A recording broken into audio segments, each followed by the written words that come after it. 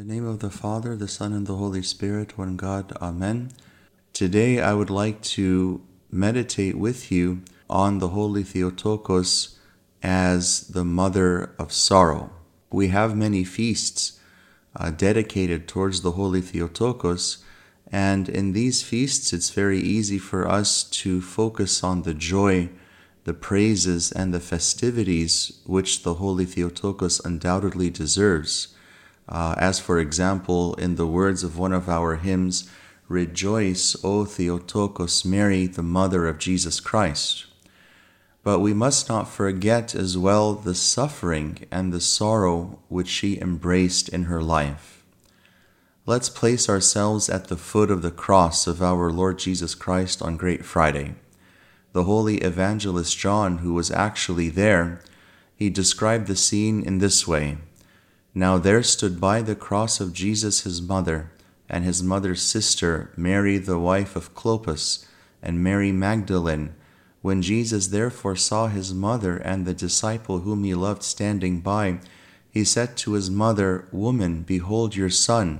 Then he said to the disciple, "Behold your mother." And from that hour that disciple took her to his own home.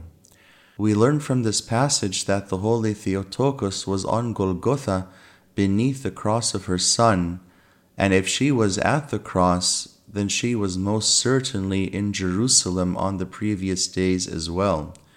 And this means she witnessed all of the sorrow and suffering that her son freely accepted on our behalf. She saw his flesh, which he took from her in the incarnation, being scourged and bleeding. She saw his head, which she undoubtedly stroked and kissed many times as a tender mother, torn and bloodied by the crown of thorns. She heard the insults and blasphemies from the bystanders and onlookers who did nothing to help her son. In a word, the Holy Theotokos Mary suffered greatly alongside her son in those days. And this is perhaps why the Church has connected the following words from the Lamentations of Jeremiah to Saint Mary. "Is it nothing to you, all who pass by? Behold and see if there is any sorrow like my sorrow, which has been brought on me." If the Holy Apostle Paul, who didn't see Christ in the flesh before the resurrection, could say, "For I bear in my body the marks of the Lord Jesus," what could the Holy Theotokos Mary have said as she witnessed her own flesh and blood endure such pain and suffering? And yet the inescapable fact is that she was there in the midst of her son's suffering. She freely put herself in that position. She freely accepted to share in her son's suffering. You will recall in the story of the Annunciation of the birth of our Lord Jesus Christ, when the holy Archangel Gabriel came to the Holy Virgin Mary and announced the glad tidings to her, she responded, "Let it be to me according to your word."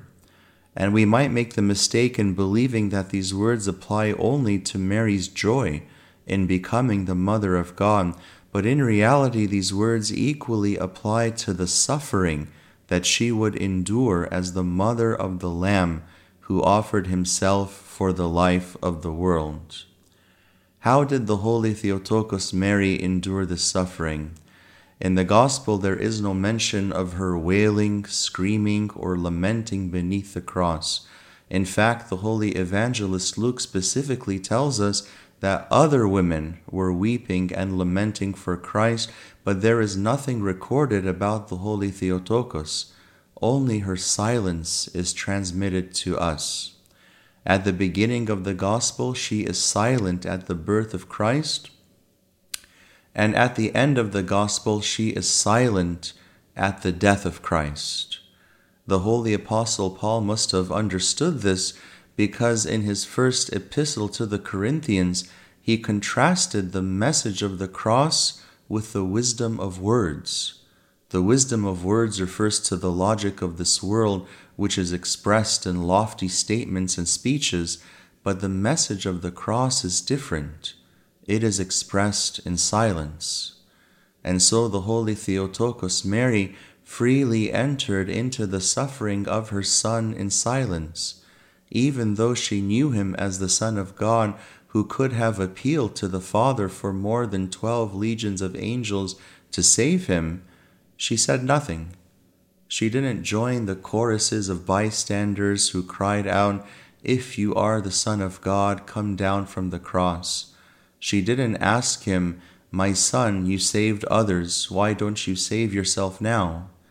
You will remember that mysterious story at the end of Luke, the only recorded story in the Gospel relating to Christ as an older child, when the Holy Theotokos and Saint Joseph went to Jerusalem for the Pascha feast and lost Christ for 3 whole days. After they left, they realized he was missing and returned to Jerusalem, where they finally found him in the temple. And Mary, as a worried and frantic mother, addressed Christ, saying, "Son, why have you done this to us? Look, your father and I have sought you anxiously." She asked him this when he was a 12-year-old boy who worried his mother.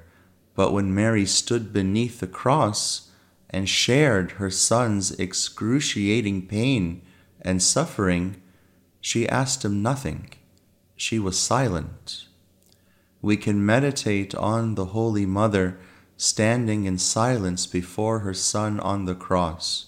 We can think about the two of them looking at each other as the salvation of the world was being accomplished. We remember how our Lord quoted Psalm 21 on the cross when he cried out, my God, why hast thou forsaken me?" These words express anguish.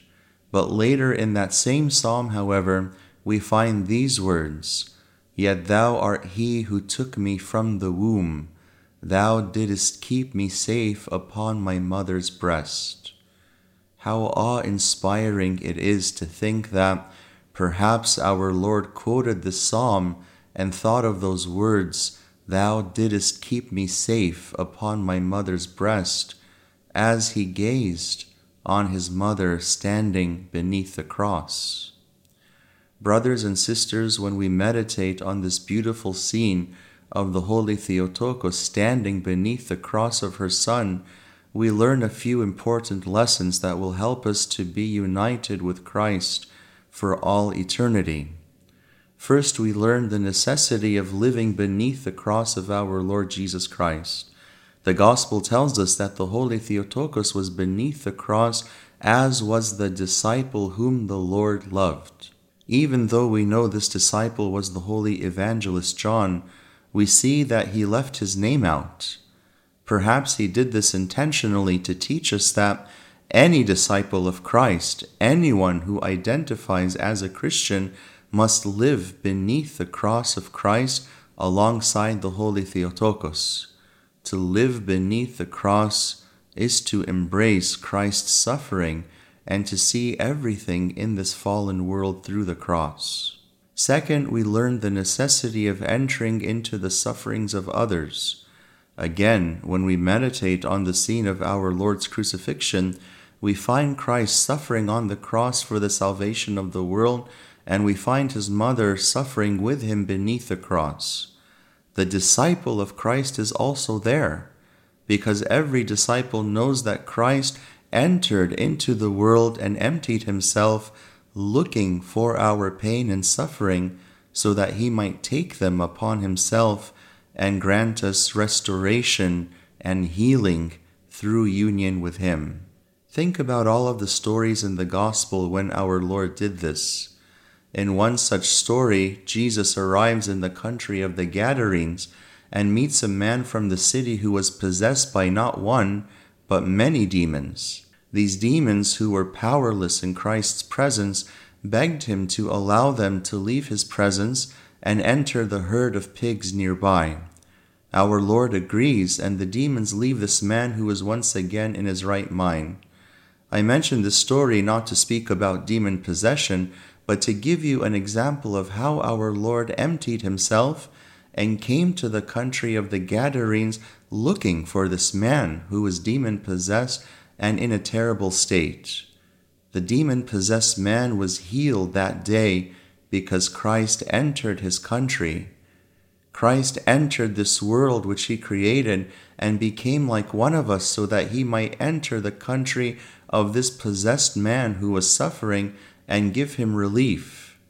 He did the same with the Samaritan woman. He did the same with the widow of Nain who lost her son. The gospel is full of similar accounts of Christ looking for us in our suffering. He doesn't block himself off from our pain, but he comes looking for it. When Christ goes looking for people in pain, we learn that God really is interested in being with people who are in pain. Therefore, the Christian, by definition, a little Christ, is one who goes around looking for people in pain. Brothers and sisters, pain and suffering are everywhere. They exist inside the church and outside the church, as we see all around us every day. One of the great tragedies of modern life is the existence of certain groups which wrongly teach people that a Christian life is a life free from pain.